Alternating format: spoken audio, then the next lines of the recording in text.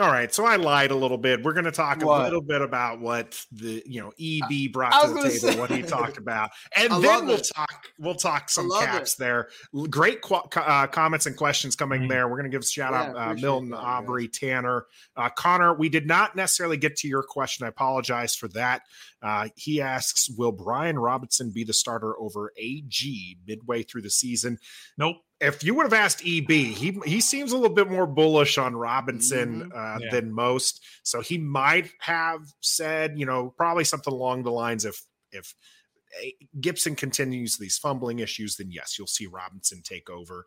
I don't think so. I don't think that Robinson's going to take over. I think Gibson's going to have a very productive season. And hopefully one of the things you want to see with your running backs is you do want to see a little bit of a rotation so they stay healthy throughout the year.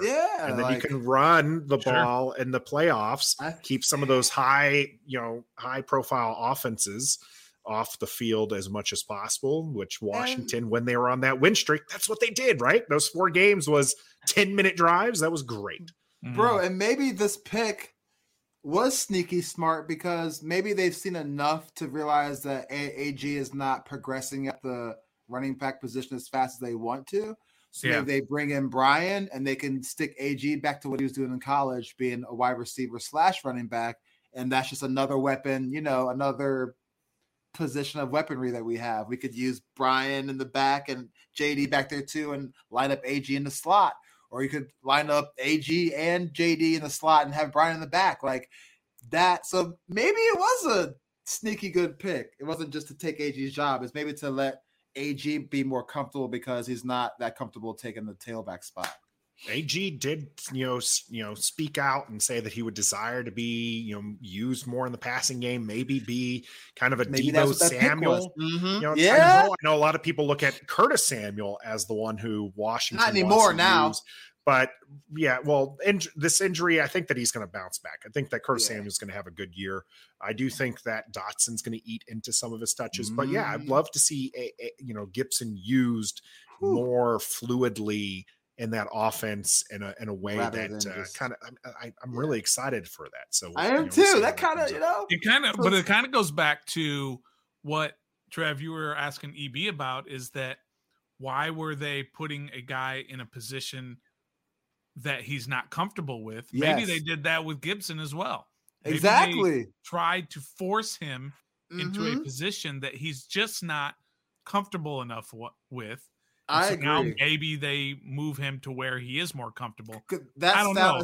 It starts to make more sense when you say it that way. That might be too many weapons if there's ever such a thing. If you've got Robinson in the backfield, that's a great problem. You got to keep your defensive guessing. It is and McLaurin. You don't know now. You don't know where the ball's going. Right, you don't know who's lining up where because now you got all these people that can line up in more than one position. Yeah. By adding Brian, you could. So hey, it's a good problem. I love the. Yeah, I love the pick even more now. Yeah, but I still my least favorite pick. I'll say that. It's not my favorite pick. And again, it's not the player, but I think you could have got equal talent in later rounds, right? Like if Cole Turner was drafted where Robinson was drafted, for example, round to the fifth, right, and he was drafted in the 3rd round. You might say, "Man, couldn't I have gotten that in the 5th round or something? Couldn't you have gotten a talented running back in the 5th round and use that 3rd rounder on something that's a little bit more pressing need instead of something that you already are stacked?" And maybe, and I guess not because the running back class really wasn't. I mean, you had Kenneth Walker, Breece Hall, and I honestly forgot about Brian Robinson until they called his name. I didn't even know he was in the draft. Right. It's not what I was expecting. Yeah. So, like maybe that was the best running back at that position that we couldn't afford to wait on if we wanted that. Maybe. So it's just hard to tell. Running backs are a little bit different than quarterbacks, though, in that I think you can find a ton of running backs. Oh, yeah, for sure. But maybe not this year. Maybe not this year. Yeah, and you're right, and maybe not this year. You can always go. You can always go the Patterson route and get an undrafted free agent who potentially has something. That's undrafted free agents. They often do shine, especially in running back positions. They just need the right opportunity. We're going to keep it up with this Commanders talk because we have some questions rolling in here. Grayson asks, where do you all see Dotson playing with Samuel? Both healthy, obviously. I see us running 4 wide receiver sets and having them both in the slot. I see us using him a lot more in the offense than we probably anticipated, especially now since we just signed Alex Erickson, who's a punt returner and kick returner. And I know there's a rumblings coming out saying that Dotson took those snaps in college and that could happen. But now with that move, that just makes me think that he's definitely going to be on the field lining up next to Terry and Curtis. So I think kind of like in a similar DeAndre Carter role last year, he came in and took a couple, but that was by injury. So I don't know. Maybe this is a sign that Adam Humphries is gone, but he did get Adam a jacket. Humphries is gone. Dax Milne's gone. I think Dak's still there because I think AGG's gone. Dak stays. Kelvin stays. I think Adam is done because he's a slot receiver. We have Curtis now. We have Jahan Dotson now. Hell, we can even line AG in the slot now with that Brian Robinson move. Terry lines up in the slot some. So I just think they'll be on the field together at some point. I think because I don't really think they're giving up on Curtis Samuel right now, especially Ron Rivera's coach from Carolina. He knows what he has in Curtis Samuel. Would you hate this? Would you hate this? And I do that. I think I probably do this every week. Would you hate? I love it. Running across from sideline to sideline. Here's your weapons. Okay. You've got Terry. Then you've got Curtis in the slot. All right. And then on the other side, you've got Dotson in the slot. Okay. And then you've got Diami. Okay. Or that's where you put Gibson. And then in the backfield, you've got Robinson. I love it. Or McKissick. Carson Wentz is probably going to stand there and go, there's 5 guys open. Who the hell am I going to throw it to? And they're all fast. And they're all fast. Speed demon. Robinson's not. But then McKissick's in there or Gibson's in there. Factor in the Logan at tight end or Cole or even John Bates. Hell, I like John Bates at tight end. He showed last year that he has potential to being an important piece on our offense, even with Logan Thomas, So I like that lineup across the board. I even like Cam Sims on the outside.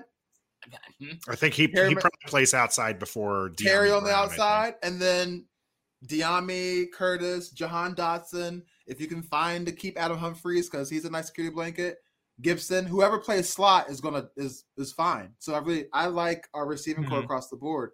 I really do. And all I ask for personally, and nobody listens to me, but all I ask for is every possible weapon to help Carson Wentz succeed. Yeah. Yes. And they did that. And that's why we love the wide receiver pick. We want an offensive weapon, and Dotson was there.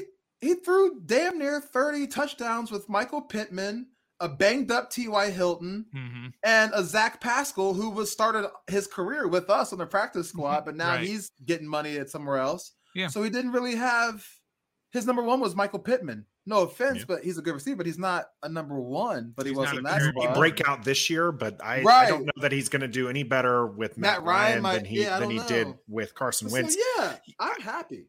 To get to the question there for Grayson, I think both of them, what's great about both Samuel and Dotson on this team, and even Terry, you can put them anywhere. Mm-hmm. You can put them to the outside and have, the three of them lining up, right? Terry, Dotson, and Samuel. Having any one of them in the slot is going to be a nightmare for a corner, like a cornerback or a linebacker to cover. Yeah. It's going to be really rough to cover that as long as they all stay healthy. And I think that's going to be great. Shout out Hawk TV joining us here as well. Now, I was looking at the snap counts, and it was interesting to see DeAndre Carter did end up playing 44% of the snaps at wide receiver, only caught 26 passes. Now, where do you feel with the Samuel Dotson? Terry McLaurin, let's say he gets 90 receptions? Okay. You think that's out of the realm of possibility? That's probably right on. Yep. Probably right on. Okay. Where do Samuel, they are healthy all season long. Where do Samuel and Dotson end up with receptions? We won't even talk yards, just receptions. They split 70 receptions, 70 to 75 receptions. I'd probably go over that. Yeah, I think Curtis gets maybe like 10 more targets, 15 more than Jahan, just because of Ron's experience and the veteranship or whatever. But I think Jahan gets a lot of targets and a lot of receptions. Too. And like you said, back to you, all three, Terry, Jahan, and Curtis, they all play the same way. They're all small. They're all fast. They can play anywhere, and they can all execute contested catches. We've seen it in Carolina with Curtis Samuel. He's run some goal line fades to contested catches. We've seen it all career with Terry. And we saw on the highlight tape with Jahan Dotson. So they all are similar, very similar receivers. Like you said, Nathan, it's going to be scary because you lock down Terry 2 times. Okay, well, who's going to cover Dotson and Samuel? They're both lightning fast too. Same player as Terry. It's just so, yeah, I agree with you, Nathan. There's no drop off. And that's why I think personally that this is a make or break year for this staff. Oh, for sure. Because Coach Rivera, and Turner, and all these guys. Because now you got a quarterback. Now you got a quarterback. Now you got weapons. If you can't exploit that and win a bunch of games against, as EB said, against a weaker schedule, right? And a weak-ish division, right? If you can't be successful with that, then you're just not going to be successful. No, and we can't keep continuing to put you out there. So this is a make or break year for the staff. I think it is. If they win 7 games, I think they're all gone. I think they have especially to win by the way they executed this offseason. They didn't really get the big name free agents like they did last year. They just kind of got the needed position. Same with the draft. We drafted needs, not the big splashy names that make our offense and draw tickets, but that can really fit our scheme and our organization. So like you said, the way they did their due diligence and executed their offseason plan, now if that doesn't translate with all the better things that you've gotten in the offseason, besides Carson Wentz, that's a big name. And like you said, if it doesn't work, everybody's gone. Yeah. Everybody's gone. You can't win 6 games and say, hey, we're still working. Part of the process. Bro, that'd be the only way that they would be retained, I think, is if there was again catastrophic injuries to the team. But even then, you have to start wondering whether or not it's time to start anew. Going along with the Samuel talk here and where he's going to line up with Robinson, a true running back. Does Samuel not see any of these Deebo Samuel type of touches? I'm going to take this one first. And what I'm going to say here is I don't think Curtis Samuel ever should have been taking Deebo Samuel type touches. I think that that he is not necessarily built. And obviously he had the injuries there or injury that kept him out. He's not one I feel is going to necessarily be explosive. Sure, run a jet sweep, sometimes maybe run a wildcat type thing, bubble screen type thing. But for the most part, you don't want to be splitting him into a Deebo Samuel role. You want him to be a wide receiver, out of the slot, find ways to get him the football. But I don't think that he needs to be getting Deebo type touches. And Stoner, what do you think? Well, I will say this, and I think you're exactly right what you just said there.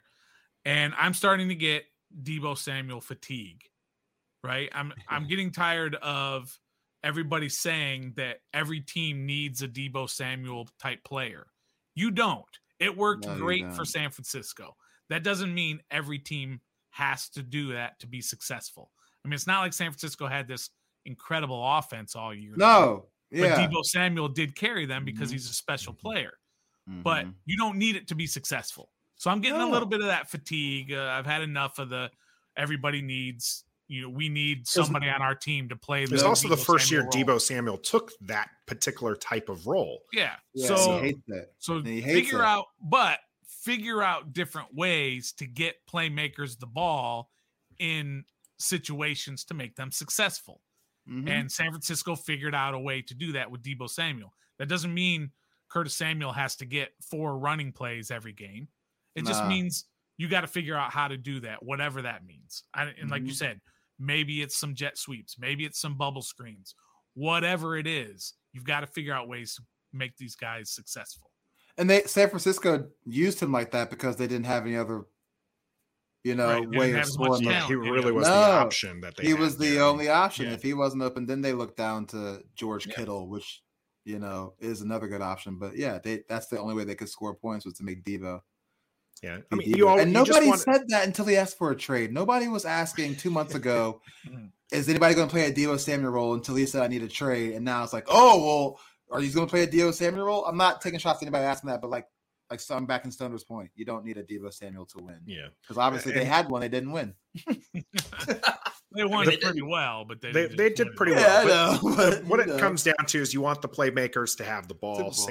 Curtis Samuel is one for the Washington Commanders, but I don't necessarily think that using the same capacity. Look at his first game with the Commanders. He caught 4 passes, 3 of them were for first downs. Right. Let him move the chains. Trev, you keep mentioning Humphreys. I don't think we need Humphreys to be back. I think that this wide receiver group is going to be pretty good with the 5 being Terry, Samuel, Dotson. You got Cam Sims and right now we don't know. Yeah, obviously, but like who's 6 and 7, I don't necessarily think is going to be all that important. And you got a couple of young guys in the practice squad. These tight ends are going to get there. Going back to that question of like where we're going to, what the catch count for these guys are going to be. It's going to be pretty interesting. I think for Dotson to be seen as successful as a rookie, especially spending the first round pick on him, I would say, and disagree with me if you can in the comments or if you want to in the comments. But I think for him to be successful, I think you're looking at minimum 40 catches and well over 500 yards. I think that's where it needs to be for him to be successful. He can get 20 catches. He can just take bombs, like stretch the field. Something that 20 catches, 300 yards and 4 touchdowns. I don't think that's a successful first round pick. But it's what we were. I mean, 20 receptions, 300 yards may not be stat wise good, but it's helping our team. If it's for sure, if it's 20 catches, 300 yards, and 4 touchdowns, that's and you fine. have the 5th ranked offense in the league, and you win 11 games, then I'm cool with that. Then it's great. But if he has that, he shouldn't get 40 catches. That means he had a terrible offense. That means I kind of agree. If he gets 40 catches, and that means Terry gets 90, that's 130 catches between Terry and Jahan. Now we got to factor in Curtis Samuel, who's a huge part of our offense already. Like you said, they brought back Logan Thomas, Gibson, JD. Cole Turner taking those red zone touches. John Bates. So 40 catches is kind of a lot to expect from someone who wasn't drafted to be the guy, but to be a compliment to our guy. I think 20 catches, 500 yards, because they're going to be bombs. That's what he caught. His yak was crazy. Yeah. And what if he has only again 30 catches, but McLaurin has 112 for 1,400 yards because he's now freed up because people have to pay attention to Dotson. Exactly. So it's hard. Just go with stats. No. You have to look at it. There's context. There's context. Yeah. We just have to wait and see. But I will say, usually, if you have only 20 catches out of your first rounder, it's probably a problem. It's a problem. Well, so we'll see. I don't have it in front of me. I had actually the stat in front of me as far as the first rounders. I think since 2018, wide receivers taken, they've averaged 31 receptions and like 75 or 73 targets, somewhere in that range. Miami had like 26 or something, didn't he? I mean, Miami Brown numbers. Then De'Ami got targeted like 6 times. he was on the field for 29% of the snaps, and he was targeted. Let's see here. Targeted. I think he had like 40 targets, maybe. Looking at 25 targets, 12 receptions. So he had 12 catches. Yeah, bro, he wasn't a factor at all. Yeah. Well, he was. I think he was open a lot more, but I mean, the problem was, and he started seeing the field a lot less, is with Taylor Heineke there. Yeah, but Tanner says, given the number of options, 40 catches, that's fine. That's one of the things we talked about here. Grayson says, as long as he's better than Dotson. Matt, how many are we up to on the counter now, Stoner, as far as calling him Josh instead of Jahan? You are. I know I got 4. one in there. because you said it. You kept saying it over and over, and you're like, "It's Josh Dotson." I'm like, it's like, no, wait, it's not. And then you were like, "Oh, wait, what am I saying? It's not Josh Dotson. It's Jahan Dotson." I'm excited for this year, you guys. It's going to be good. I think that there's a lot of good things, to be excited. Maybe we're being Ashburned all over again. No, we're not using that term anymore. Okay? That's not Ashburn. We're being Ashburn is when you get to camp and you start getting it in all your ears and all your eyes. Bro, Jamin Davis is so fast. He's going to be the defense rookie of the year. Oh my God, Jimmy Brown is so fast. Bombs all day. Ryan Fitzpatrick, he's screaming for the touchdown. Oh my God. We're all 17-0 until we're not. Yep. And then week 1 happens bro. And then you're like, oh, bro, we're in trouble. The official schedule will be coming out for the NFL pretty soon, so we're looking forward to that. Next week is, this weekend is this weekend for rookie minicamp. Yeah. Yep. And then the schedule releases next week. Get really excited to see these rookies and see what they come out there. Pretty excited about it. Rookie mini camp. We're looking forward to, hopefully, if they have training camp, we'll be there live as well. Yes. Stoner will not be with us the next couple of weeks as he's going to be with family. Don't worry. We're shopping around for some good fill-ins, our Stoner stand-ins, as we're going to be calling them. So you're definitely going to keep checking us out. But before we leave, I was about to leave, but I was just like, Stoner, let's hear about your Stoner recaps. Yeah, bro. And how did those Caps do last night? Fill us back in. Caps played a tremendous hockey game last night. It was great to see. They went on the road. They played the number 1 team in the NHL, the best team record-wise in the NHL, the best home record in the NHL. They were down 2-1 going to the third. Florida Panthers this year went into the third period with the lead 25 times. You know how many games they won? 25. 25. Well, technically they won 24, lost 1 in regulation, but they did not lose in regulation in all 25 games this year. And the Capitals, old, decrepit, slow, too old to hang with these young fellas, came back in the third period and held the highest scoring team in the league to only 2 goals and won 4-2. It was a great win. It was gutsy. It was gritty. Their goaltender played much better than we all thought. And so I'm excited. They've taken home ice advantage away from the Panthers in game 2, Thursday night, 7:30 p.m. back down in Florida. And Stoner will be live tweeting from the Ref the District account. Absolutely. And then be on there for his second Stoner recaps here on our YouTube channel. Be sure to check that out. Join us again next week, 7:30 Eastern on Facebook, YouTube, and Twitter. And if you're on YouTube, make sure you do a favor and subscribe. Do yourself a favor and subscribe to the channel. It costs you nothing. Yeah. However, I brought up at the draft, and I see the hand raise. We're going to get to Trev here in a little bit. We at the draft, I mentioned that we're going to have a giveaway. It's not quite ready this week, but stay tuned to the channel. We'll let you know what's going on. It's going to have Commanders gear. It's going to have new Ref the District gear. That's what we're kind of waiting on right now. So, but to win, I guarantee you're going to have to be subscribed. That's the one thing that's set in stone. You're going to have to be subscribed to the channel, and we'll have some good gear coming up for that giveaway. So stay tuned for that. Trev, you had something to add before we close out officially? I'm going to go back to hockey, believe it or not. I don't know Jack squat about it, but Stoner.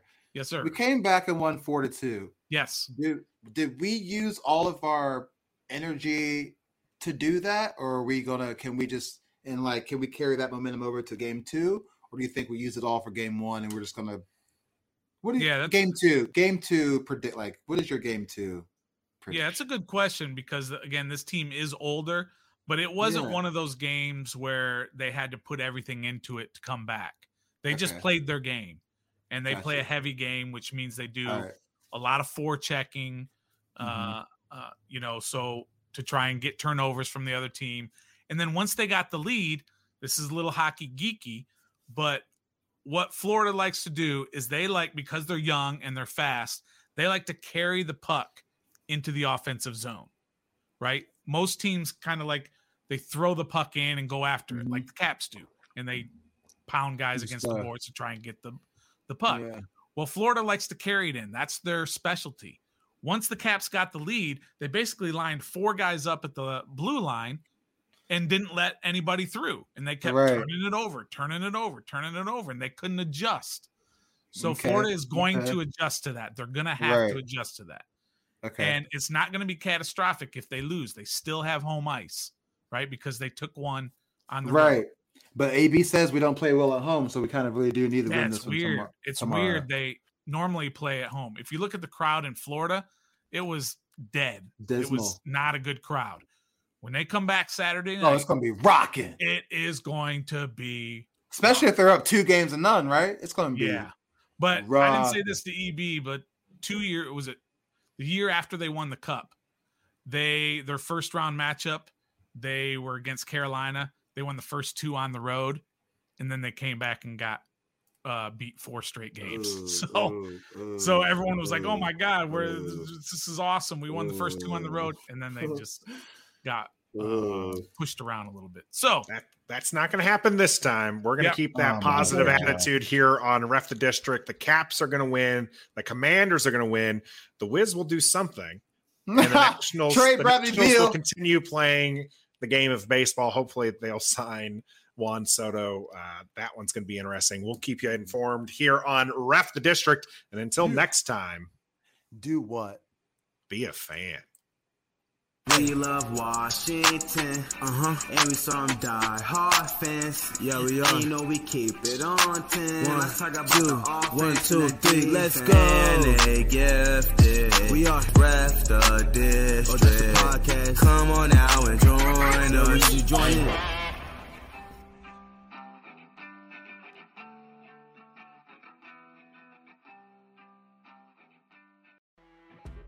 You know when you're listening to a true crime story that has an unbelievable plot twist that makes you stop in your tracks?